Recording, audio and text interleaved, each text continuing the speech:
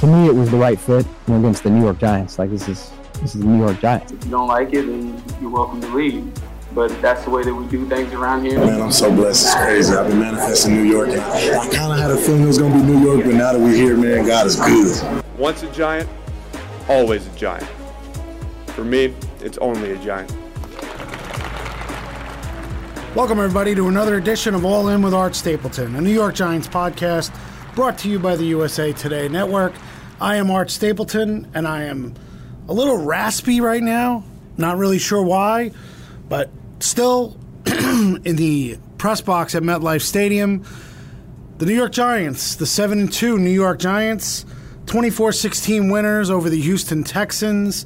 This was the game they had to have, and boy, I wrote my column, just posted to NorthJersey.com, and the reality is Saquon Barkley and Dexter Lawrence, two of the three most talented players on the Giants, and I would put Andrew Thomas as the third. They dominated today. Saquon Barkley, a career high at any level, 35 carries, 152 yards, and a touchdown late in the third quarter. That put some distance on the scoreboard. Dexter Lawrence, 5 quarterback hits, 1 sack. It was technically 2 half sacks that he ended up sharing 2. But overall, just when the Giants get their best players to play their best, to elevate their game, that's why this team is making big strides in key moments in games. Now, they are not perfect. They are far from a perfect product. There's a lot to look at in terms of what this team is doing in games and why games are so close. But the reality is, if you look at this playoff picture, getting to 7 wins, with the Lions coming here next week, the 3-win Lions, I believe it is, Tipico, the spread opens at 8.5. That is way high. You know that spread is getting down by midweek, probably turn around a 5 range. With the Lions winning on the road for the first time, I think it was since 2020. Snapped a 13-game road losing streak. The reality is these Giants have earned their right to be in the position to challenge for a playoff spot. 2 years ago, they were 6 wins. Now they have 7. Last year, we know. So you got to give them a lot of credit. Now, coming off the bye week, losing Xavier McKinney the way they did, the ATV accident, I don't know if the Giants knew how they were going to show up today. I don't know if Brian Daboll knew how this team was going to respond. But this defense was outstanding yet again. Dane Belton gets an interception, similar to the way Xavier McKinney got interceptions last year, playing center field, saw the ball up in the air, closed the gap, and ended up making a great toe tap interception in the end zone. But overall, it's kind of funny. We don't mention Daniel Jones at the top. His touchdown pass to Darius Slayton. 2 guys, Malik Collins and Mario Addison, were in Daniel Jones's face. They hit him before the ball was out of his hands. Yet Jones did a great job getting the ball to Slayton. Slayton, the bobble, cost rookie Jalen Petre to overrun the play. And then Slayton turned around, went up the field, and did the rest.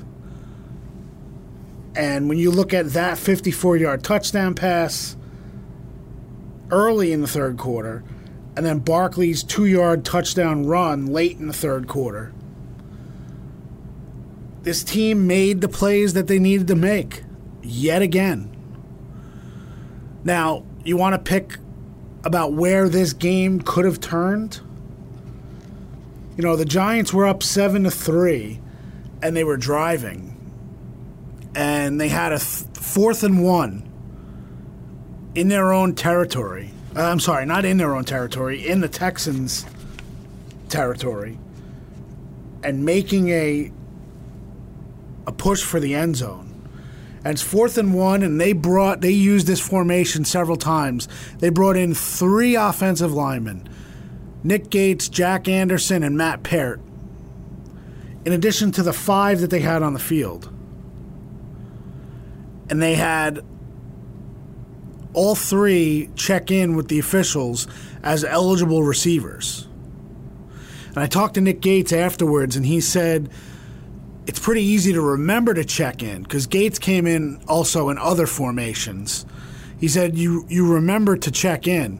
He said, but everyone in the huddle was doing a good job of reminding those guys, hey, did you check in with the officials? Which I thought was very interesting.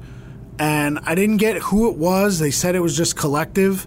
But that says something for this team to know the situation, the situational awareness. Now, obviously, the 4th and 1, they call some shifting. Gates shifts into the backfield at fullback. Jack Anderson shifts out of the backfield to almost a wing back. And then Anderson commits a false start on 4th and 1. Now, Daniel Jones had kept the ball, dove forward, gotten the first down. They didn't get the first down because of the penalty. So it goes to 4th and 6, and then suddenly they're punting. And Jamie Gillen, look, it's been a problem all year. It's just what the Giants are dealing with Gillen. He's inconsistent. He's called the Scottish Hammer for a reason. He is not a directional punter. It's a part of his game that he's continuing to work on, but you just haven't seen that develop the way you'd like to see it. And in that situation, instead of going for it at 4th and 6, which I thought Brian Daboll might, they didn't. They turned to Gillen, and he put it in the end zone. So then the Texans come back, and ultimately the score stays 7-3. There was an opportunity there to go up 14-3. Giants had all the momentum, and I truly believe if they had converted that 4th down, they go in 14-3, and it's very likely that the Texans go into the tank. But it wasn't that way, and the Giants had to fight for it in the second half, and they did.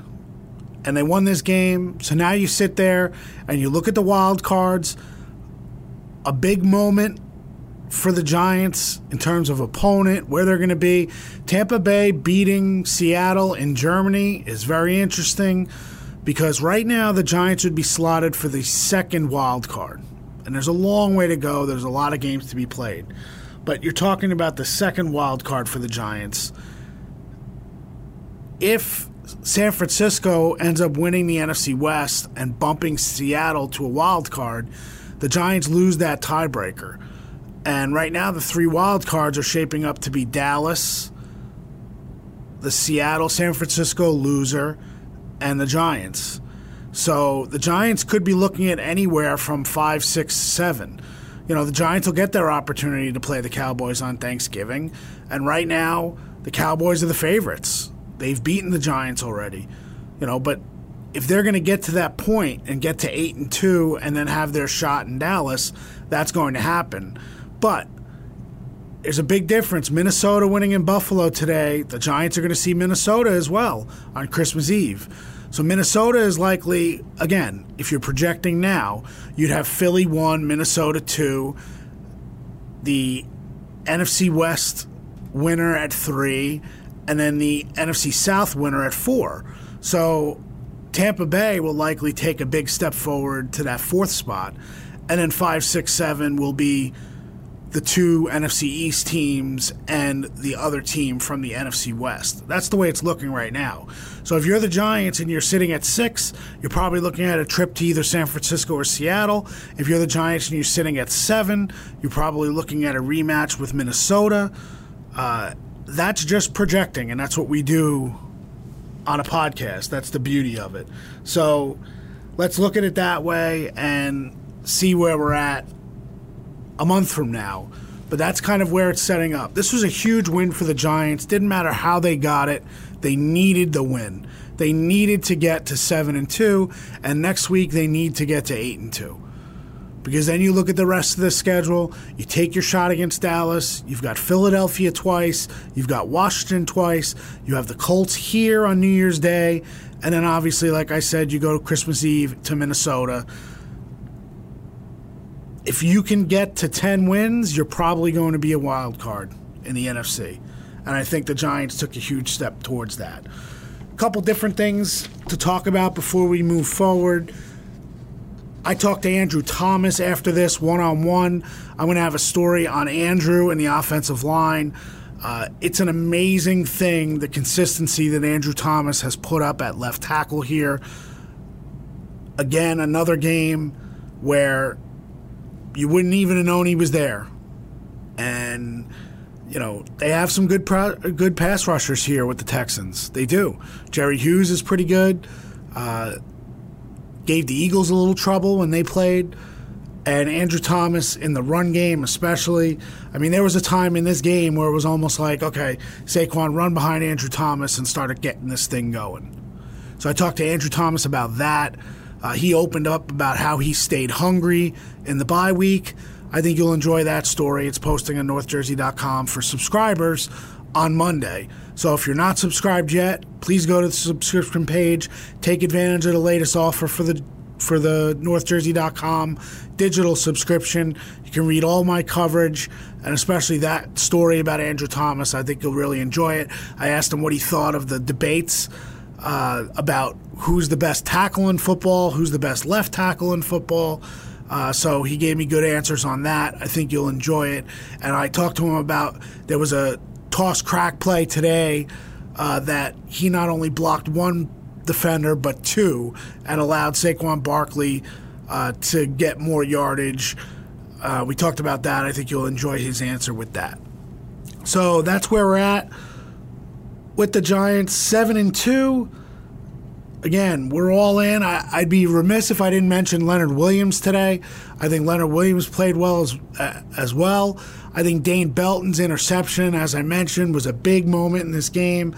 The biggest play of the game, I thought, was the Dexter Lawrence drawn holding penalty. Negated a touchdown for the Texans, and that was a huge play. And they just can't handle Dexter Lawrence inside. So I'll leave you with this. It's in my column. But Kayvon Thibodeau, I asked him about what he sees from Dexter Lawrence. And he said, you know, essentially, with all due respect to Aaron Donald, who I haven't seen play in person, it's him and him, meaning Dexter and Aaron Donald. Now, that's high praise. I know Thibodeau is just talking about from a teammate's perspective.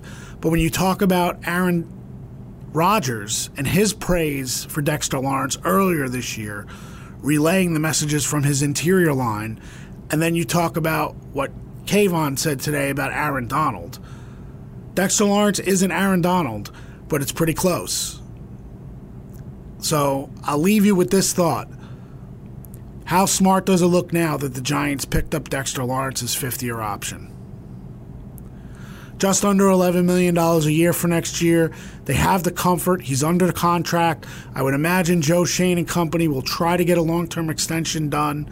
I thought that was interesting that Saquon Barkley talked about how his representatives and the Giants have talked contract extension. The Giants let it be known that they want him here. Saquon says he wants to be a Giant for life. They have the franchise tag, which is just around $12 million. To make sure that Saquon doesn't go anywhere if they want to use that. So, as I wrote in my column, Barkley and Lawrence, two cornerstones, came up big on Sunday, and the Giants are now 7-2. Thanks for always for being all in. We'll stay all in, and we'll catch you this week.